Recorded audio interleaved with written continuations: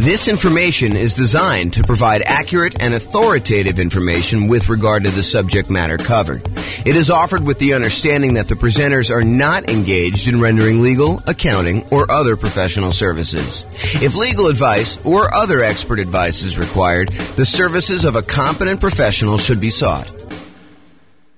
Welcome to the Carey Real Estate Investing and Real Estate Financial Planning podcast. Learn all about investing in real estate in Carey, North Carolina, with a combination of real estate financial planning and modeling with numbers specific to Carey, plus syndicated, more generalized recordings of live and pre-recorded real estate investing classes, not all of them specific to Carey. Be sure to stay tuned after the podcast for a message from our sponsors. Well, good morning and welcome, everyone. I am your host, James Orr, and today we have a crazy, amazing class. I've been doing some updating on the world's greatest real estate deal analysis spreadsheet, and I am finally ready to release it to you and to give you access. And so after this class, I will go ahead and post up the newest version. I'll email out everybody who's on the list to get updates about the spreadsheet, which is why we require you register in order to get the spreadsheet so that you can get updates in case there's errors and any updates on how to use it and things like that. So we're going to go over the brand new spreadsheet, some of the new things that we've got here, and I think you're going to love it.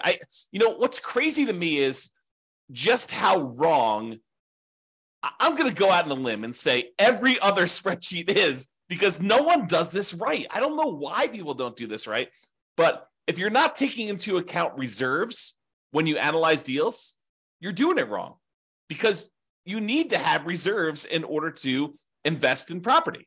So if you're not taking reserves into account in like what your overall return on investment is, then that's not correct.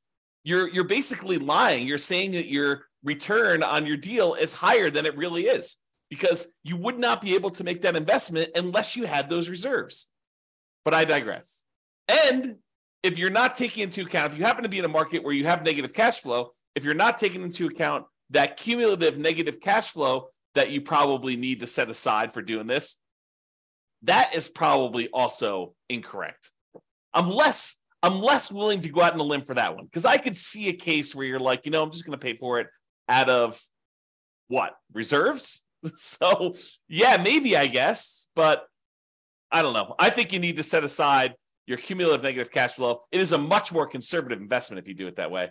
So the new spreadsheet takes that into account. Plus, what I don't also see other people doing in their spreadsheets, I don't see them actually showing you like your returns on equity, and specifically your return on your true net equity, the equity you would actually be able to pull out if you were, going to go sell that property or refinance it, or or do a 1031 exchange, which is really selling, just kind of deferring the taxes. Like all those calculations that you're doing, if you're not looking at return on equity, I mean, after the first year, what does return on investment even mean? Because does it matter that 15 years ago you bought the property with $5,000? Don't you really want to know what your return is today on the amount of equity you have in the deal, that if you were to sell it, what you would need to beat if you were going to go invest in something else? And then what the cost is to access that equity? I mean, it blows my mind. And then, of course, some of the return quadrant things, breaking out the component parts of the return, your cash flow, your appreciation, your debt pay down, your cash flow from depreciation, which is your tax benefits. And then because you do need to set aside those reserves, we really should take into account the return you earn on those reserves, whether you're sticking in the savings account at 1% or you're sticking it in something else and getting, 6, 7, 8, 9%, whatever you're getting there. Okay. So brand new spreadsheet, updated. I think you're going to love it. So a couple things here. So first of all, you can come in here and just type in whatever address you're doing here. So, type in the address of the property. That will just kind of do it. It's only used for you. It's just for you to remember what you did. Another note here. Always start with a copy of your spreadsheet. Don't use the real one, because you're going to make modifications to this and some things are going to get messed up. You're going to forget that you did an adjustment in the overrides tab, and you're going to forget that you did that. So you want to go and start with a fresh copy every time, and then go back to the original when you do that. So Or if you have a template, if you're like, hey, look, I know my taxes are always going to be, 1%. So go ahead and put 1% in there and then save that as your template. And then always go back to the template that you've modified to kind of do it. Okay. That being said, that way you don't make any mistakes. All right. So put the address in here. You're going to put the ARV. I'm going to do a whole series on deal analysis. So I'm not going to go and actually analyze a deal and walk you through the deal analysis. We will do a lot of classes on those. I'm going to do a class on how do you analyze 20% down, 25% down, all cash, lease option, creative financing, nomad, house hacking, BRRRR strategy. We'll do all of this type of deal analysis so that you understand how to analyze every single deal. And then, provided I can get to it, I do plan on allowing kind of a explanation for every city. So basically, any deal you have for any of the kind of modeling analysis that we've done for every city, you will be able to go and I will walk you through the deal analysis for every type of deal that we model in every city using that city's specific numbers and basically showing you the charts for the deal analysis spreadsheet. It won't actually be the spreadsheet. It'll be like my version of the spreadsheet on a website. So that is coming. Knock on wood that I have enough time to go do it, but it is coming. That's what the plan is right now. It's always been the plan. I mean, that's why we built it this way. Okay, so that being said, so you put it in the ARV. It does take into account if you're buying properties at a discount. So if you do, you bought the property for less than what the ARV is, it does adjust and show that you got this bonus return in year one from appreciation, like that. Basically, you got forced appreciation by buying the property at a discount. And then it does also show that your return on true net equity goes down after the first year because you got this massive return in year one from that bump. So I'm just going to put it back so that you can kind of see that. They put in your purchase price, whatever that's going to be. You put in seller concessions, whatever you negotiate with the seller to get them to contribute towards your closing costs, you can do that. That counts as a credit towards you. And then your down payment amount, put in 20% down or 5% down or 25% down. In this case, we'll use 25. Your closing costs, which we'll calculate here, and then show how much the closing costs actually are in dollars. So use the percentage. And then rent ready costs. This is how much money you need to put into the deal to get the deal ready to rent. So if you go buy a property and on the inspection report, it's got a whole bunch of repairs listed that you need to go do before the property is ready to have a tenant in there, and it's going to cost you $7,000, you put $7,000 in there. And then this will automatically take that into account. It includes it as part of the investment you need to make in order to get the deal ready to go. So put whatever numbers you want in there, and it will do the adjustment and do some calculations for you based on that. Then this cumulative negative cash flow field is brand new. The idea being this: if you're going to buy a property, let me just back up. In our current marketplace, the last few years, prices have been going crazy up, and interest rates have gone up a ridiculous amount. But even though rents have increased, they haven't quite increased enough to counteract the significant increase in prices and the significant increase in interest rates. So in some markets, in many markets, I'll just say this, it is harder than ever to get good cash flow in every market. Okay.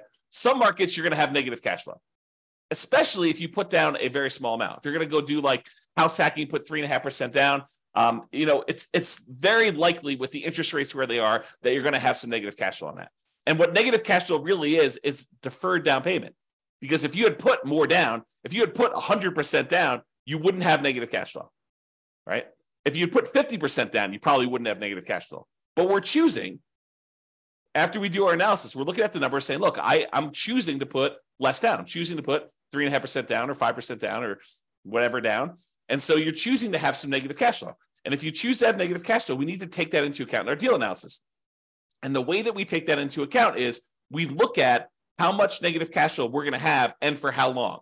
And so what the software does, if we're going to go to the overrides tab and just show you how this works, let me go and let me make this negative cash flow so we can see. So let's say rent on this is, I don't know, $3,300 a month.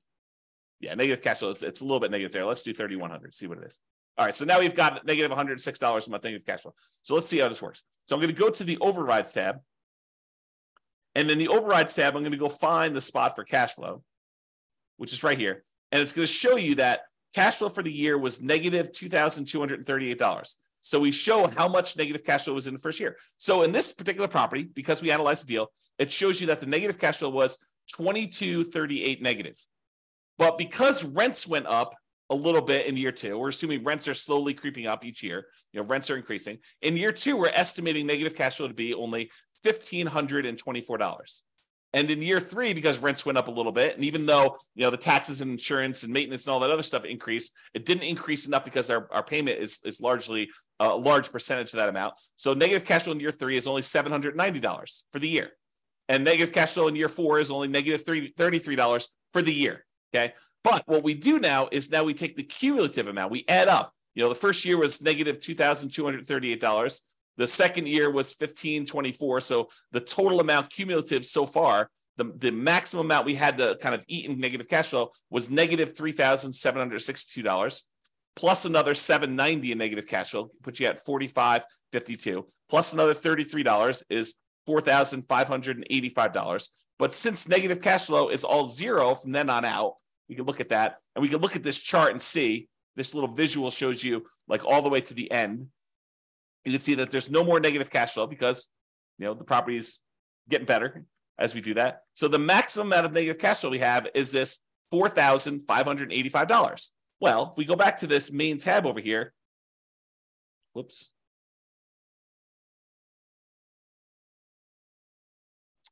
Looks like I got an error. I will fix that. There we go. So now it shows you the maximum amount of cumulative negative cash flow that you have on the property. And so it shows you how much you need to have set aside there. So now it says, look, you need this amount down, $110,000. You need this amount in closing costs, $4,840. You need this amount in order to make the property ready to rent. And we're going to need $4,585 set aside to get us through the entire estimated amount of negative cash flow we have in the property for the duration. And that's going to count all as how much we need in order to do the deal. The total amount we had to invest, which is now $119,425. So now whenever we do a calculation for return on investment, how much we had to put into the deal, we do it based on everything: the total down payment, the closing costs, the rent ready costs in order to make the property ready to go, and any cumulative negative cash flow over that entire time that we're likely to have negative cash flow on this property. So now the calculations for return on investment are correct. Before, they were not. Okay? Now, mortgage amount does that calculation, put in your interest rates, loan term, you put in how long it is. Private mortgage insurance, in this case, we're putting 25% down. So we don't have any private mortgage insurance. But if you did, if you're putting 15% down, you put that in here. At what point do we drop the PMI off? So it'll calculate it only until you get to that point for loan to value, and then it'll drop it off. How much rent you're getting on the property. Vacancy, property taxes, calculates those. Insurance, HOA, utilities, put all that in there. Maintenance on the property, setting that aside. If you're going to go calculate a different dollar amount for capital expenses, you could set that aside here. Use the capital expenses spreadsheet that we have, totally separate spreadsheet for calculating how much you need in CapEx in order to do that. How much you're paying in property management, if you're doing that at all, unless you're doing it yourself. Land value and the type of property. So land value is going to be used to calculate your depreciation. The type of property for commercial or residential, either do a C or an R, and it does the adjustment for you there. And then estimate your effective income tax rate so that we can calculate what benefit you're going to get from that depreciation. And then we'll be able to do that calculation correctly. Okay, so you do all that, and then we've got these 9 kind of key areas to look at to determine the deal. And they are in somewhat order of importance or order of timing. It's sort of a combination of order of importance and order of timing. So the first one we got up here is your monthly cash flow in the first year. So you can see, because we dropped the rent on this property in order to show the negative cash flow, we've got negative $186 a month in cash flow. So this is a property that has negative cash flow. But we're setting aside all that negative cash flow so that we don't have to stress about it. That's why it makes it more conservative. So we've got our reserves, plus we got this negative cash flow, okay? So we've got this monthly cash flow amount here, negative $186, but we're getting $227 from that depreciation benefit, the cash flow from depreciation, the tax benefits of owning that rental property. So we're getting money back either monthly or with every paycheck. We're not paying in to the tax system because we know we're going to get a certain amount of money back, or at the end of the year, we're going to get a big chunk back to offset this whole thing. Okay, you look at it either way, but really you're saving that amount of money in taxes, so you're not having to do it. So in this particular case, because you have negative $186 in cash flow, but positive $227 in cash flow from depreciation, your total true cash flow, when we add those two together, is still positive. So this particular property has a positive cash flow, a positive true cash flow, I should say, of $40 a month. So it's not technically negative when you take into account the tax benefits you're getting on the property and the regular cash flow.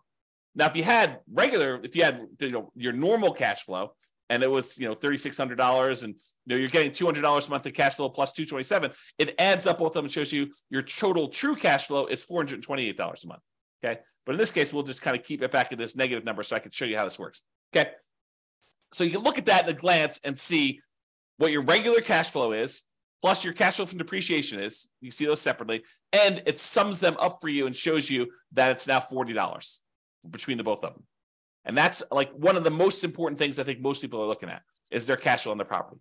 The next most important thing I think a lot of people are looking at is going to be like their return on investment numbers. Okay, so we want to know what your return is in year one in dollars. So it shows you $13,200 from appreciation. That's where we're estimating the property value to go up.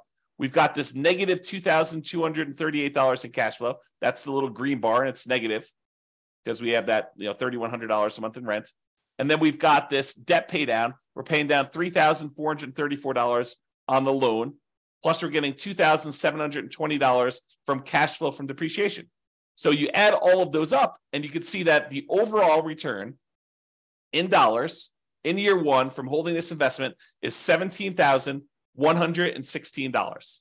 So it shows you how much you made in dollars on your investment.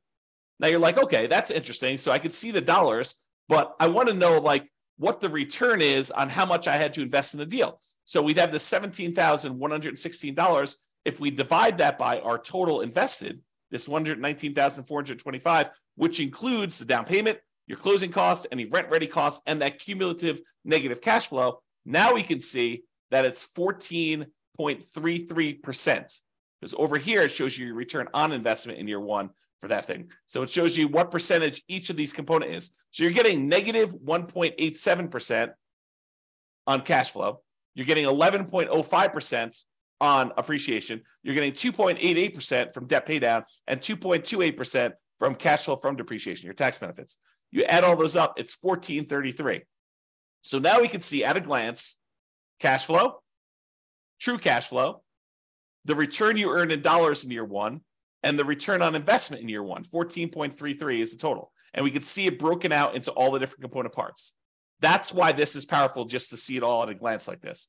Now, if you decide, look, I'm a 6-month type of reserve sort of guy or gal, and I want to invest in properties, this RIDQ plus R6 says my return in dollars, quadrants, because it shows you the 4 areas of return, plus reserves for 6 months, R6. Okay, so now it shows you how much you earned on or having reserves set aside, earning 1%. So you had 6 months of reserves in this property, so you earned an extra $383 in reserves. But now that we're taking into account the appreciation, the cash flow, the debt pay down, the cash flow from depreciation, and the reserves, we now earn $17,499 in that property. A little bit more than if we didn't take into account reserves.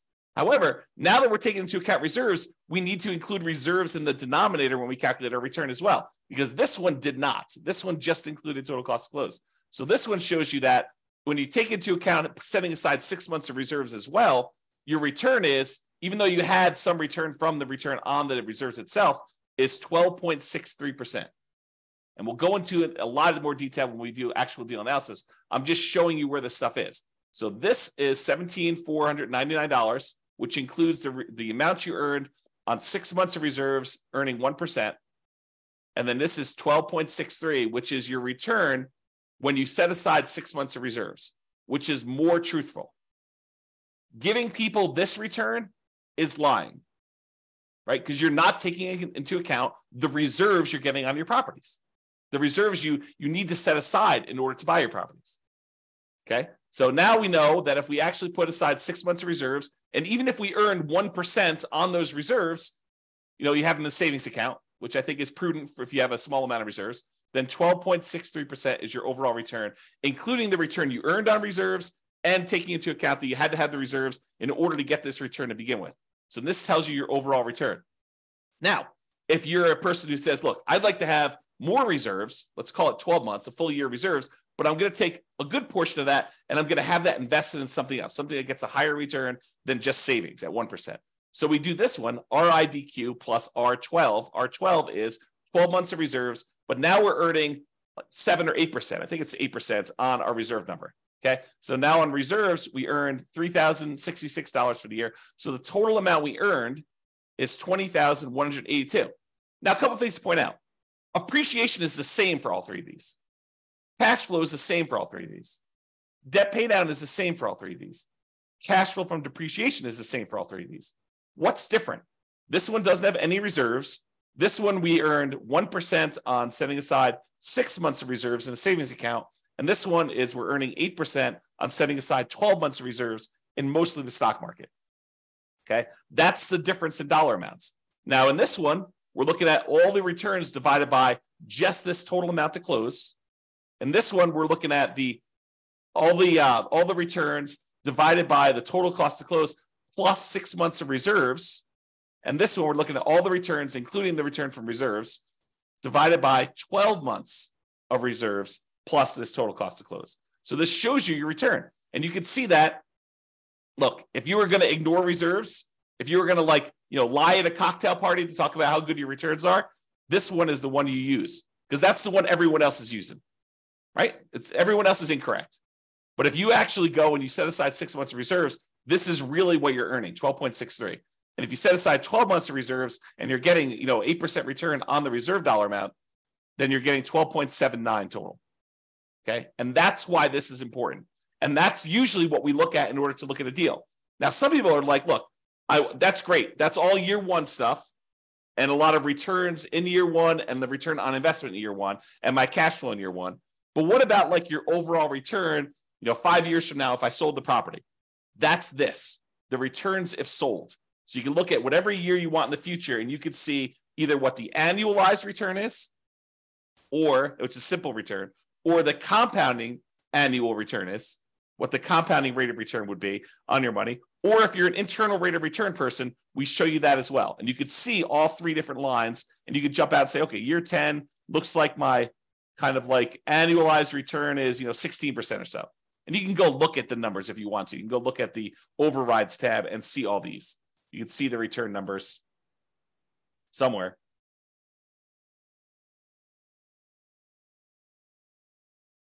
There you go. Here's the returns. Before and after taxes. So you can go look at those if you want to. Okay?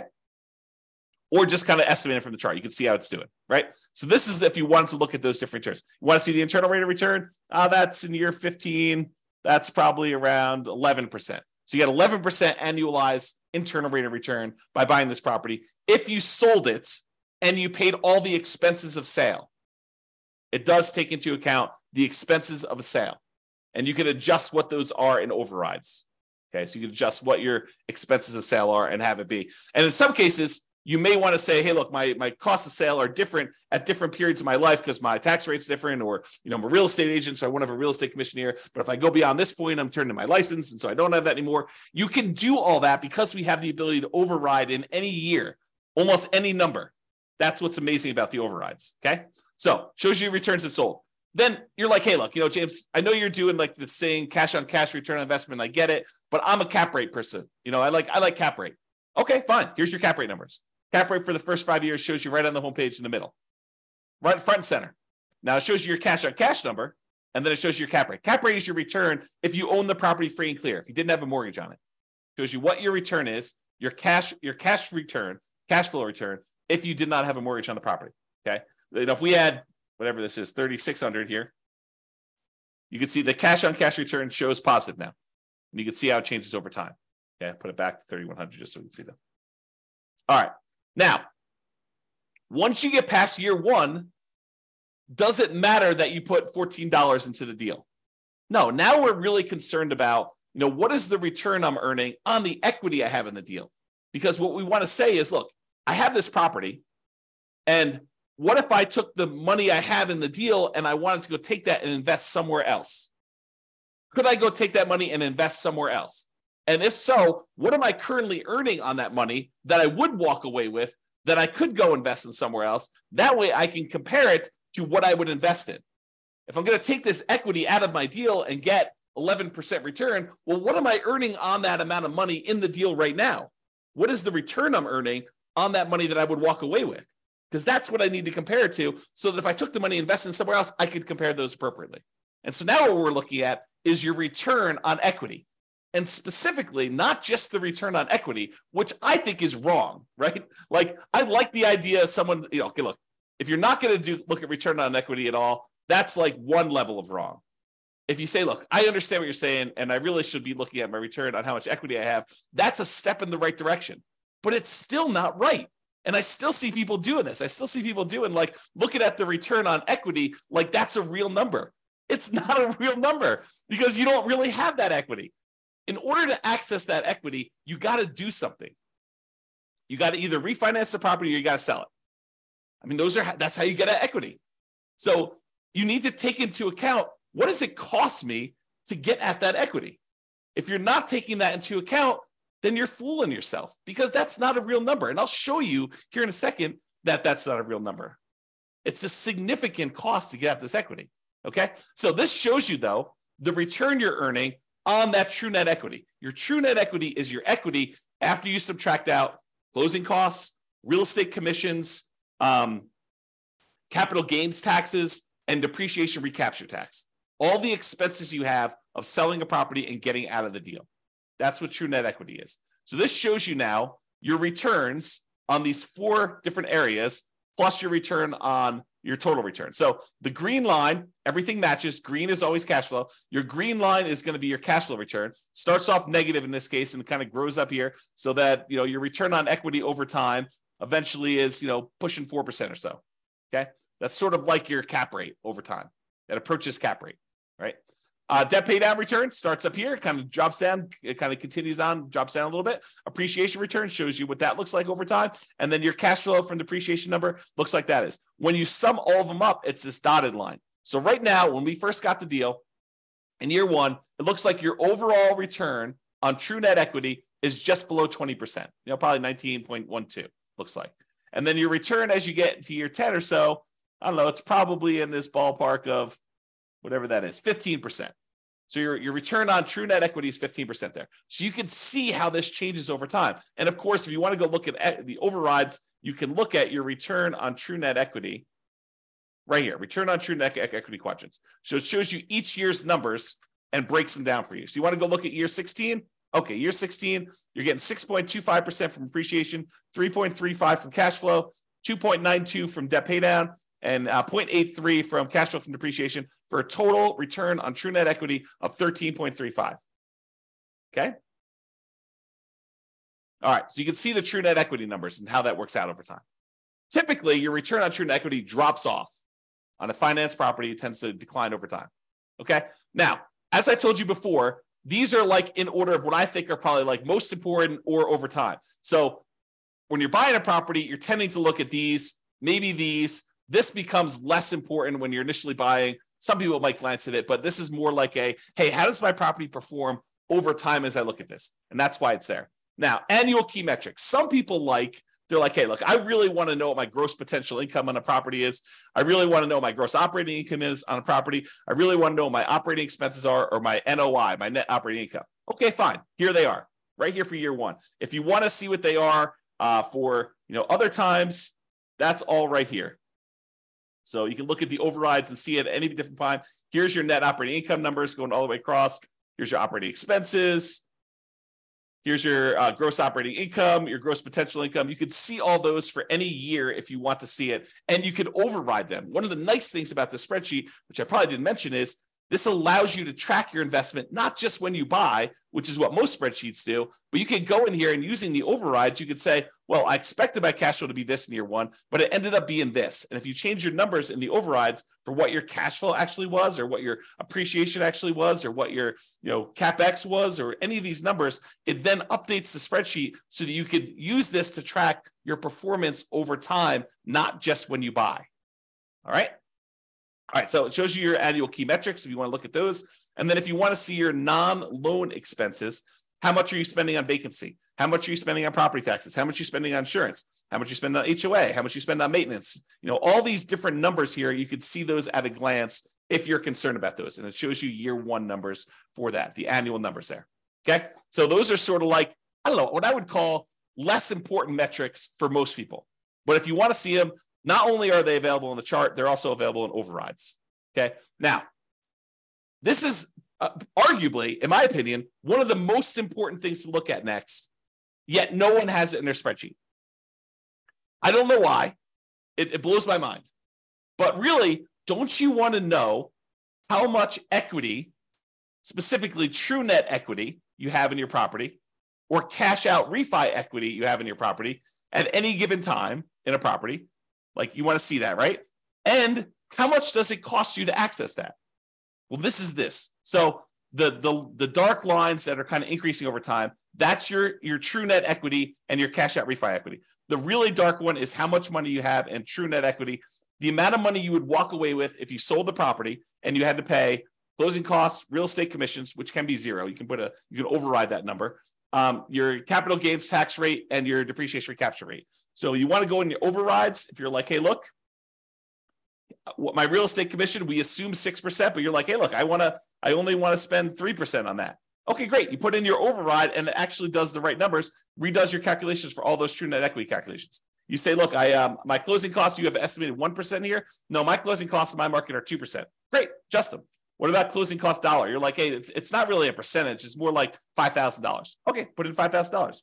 Or your real estate commission dollar amount. You want to change that? Or you want to say, my depreciation recapture tax rate, it's not 25%. I make less than that, so I'll put in my number. Or my capital gains tax rate, it's not 15%. I'm in that really low tax bracket. It's zero for me, at least for the first few years. Put in zero for a few years, then put it back up to 15. You can adjust all that, and it will do the calculations and update all the charts correctly for you. Okay, so this shows you how much true net equity you have. It's this dark line. So, by year 10 or so, you've got about $200,000 in change in true net equity. But what about if you wanted to do a cash out refi? Well, that's different, right? Because the cost to get at the money is different. And the amount of money you have to be able to get, because you can only go to 75% loan to value, is different. So your amount for your cash out refi is probably around, $170,000. And you could go look at the overrides and see the exact numbers, right? And you could also say, look, I don't do 75% loan to value for cash out refi. I got a guy that'll go to 82%. Great. Adjust the 82% right here. We have an adjustment for that. It's an override. So go ahead and do it. Or my cost to get out my refi, it's not 1.5% in order to do that refinance loan. It's only $500. Okay, fine. $500. Done. Just adjust that.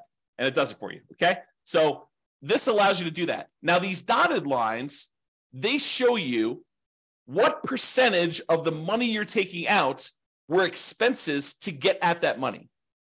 It costs you money to do a sale. It costs you money to do a refi.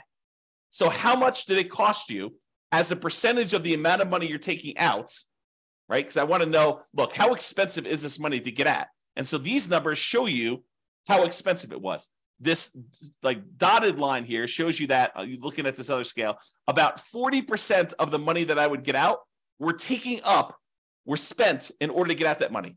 That's really expensive money. It costs you 40% of the equity you're getting out.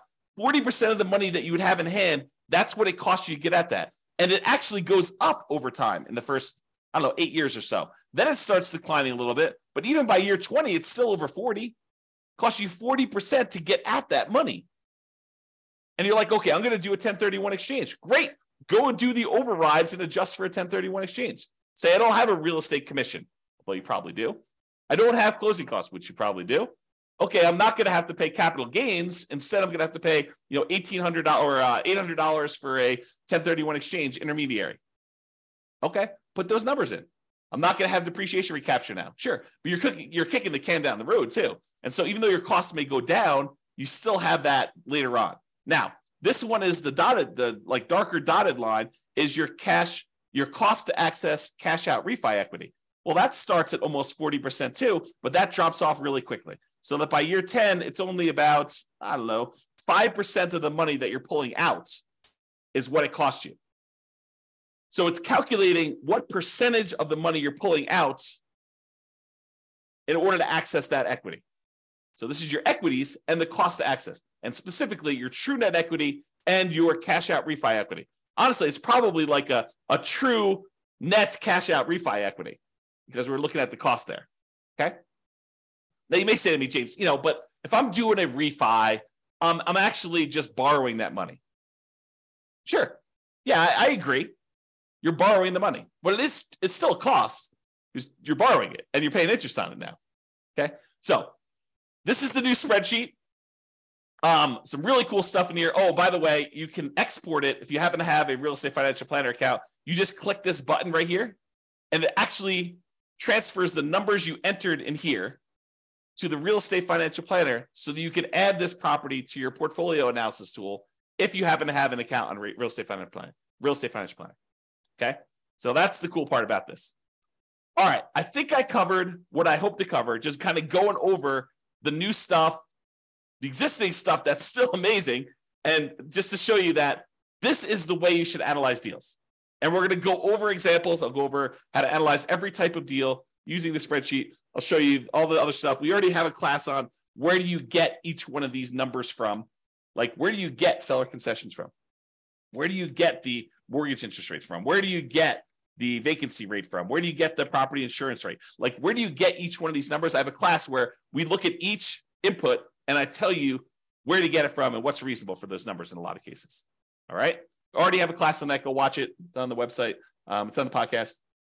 But now it's got these new adjustments here to kind of do this. One of the adjustments I made, by the way, is I've removed some color. Color to me has meaning. And so in the first version of the spreadsheet, I got carried away. I was like, oh, this is pretty. Let's make these blue. But that didn't mean anything. The fact that they were blue didn't have any meaning. Now all the colors mean something, right? All the inputs are this manila folder color, okay? All the cash flows are green. All the cash flow from depreciation are yellow. All of the appreciation is blue. All of the debt pay down is red. And then all the other black and white ones are just black and white, right? And so color means something. If something is colored, oh man, I'm looking at things like this export to REFE button. I should probably make that gray. Maybe I'll make it black, right? Because color should mean something. And so we should all do that. And maybe I should make this gray. I don't know. But the color, and the charts, color means stuff. All right. And then over here, I tried to add some flash of color if you just show you like size of values. And if it's, part of the quadrants, it's still going to be that blue, green, red, yellow color. So you can see those at a glance as to which ones we're talking about and how all those work. And because in the previous spreadsheet, I tried to compress it and do like years 1 through 5, then year 10, then year 15, year 20. But I realized that, because the spreadsheet was locked down to protect you from messing up formulas, that you couldn't access year 12 easily. So now it's all open, which means that it just goes wide, right? So now you can go and keep track of your deal for 40 years. You have access to all that. All right. That's all I got. I hope you enjoyed the new updated spreadsheet. I know I certainly do. I'm really excited to teach these classes. We're planning on doing, as of right now, subject to change, we're planning on doing one new deal analysis class per week. And then for the podcast usually gets published. I think we're out. The class I recorded yesterday got published, got queued up to be published to the podcast in November. So it's May 3rd right now. So November is 6 months out. So we're currently 6 months ahead on what the podcast gets. All the Substack guys get access to it immediately, but the podcast stuff is delayed by about 6 months now, and it will continue to delay because we publish the podcast once a week. We do the classes daily. So every week of content that is live, the podcast guys, that's a month, approximately, 5 days, 5 weeks, somewhere around there.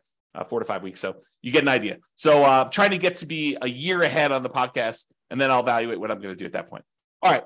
That's all I got. Super excited for you guys. I will get the new version of the spreadsheet out to you, but I hope you enjoy it. Hope you like the new spreadsheet, and we will do deal analysis, and I'll cover a whole bunch of stuff for you. Thanks so much for coming on. Have a great day, everybody. Bye-bye for now. With home prices up, mortgage interest rates up, and rents up, but not quite enough to counteract the higher prices and interest rates.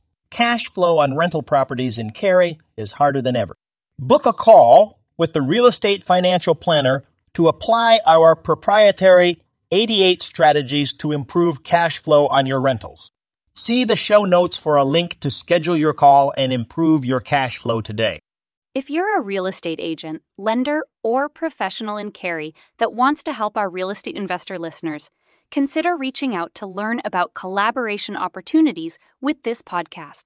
We'd love to add more value to our listeners by having you assist our investors buy, sell, and finance their real estate investments. See the show notes to schedule a call to discuss collaboration opportunities.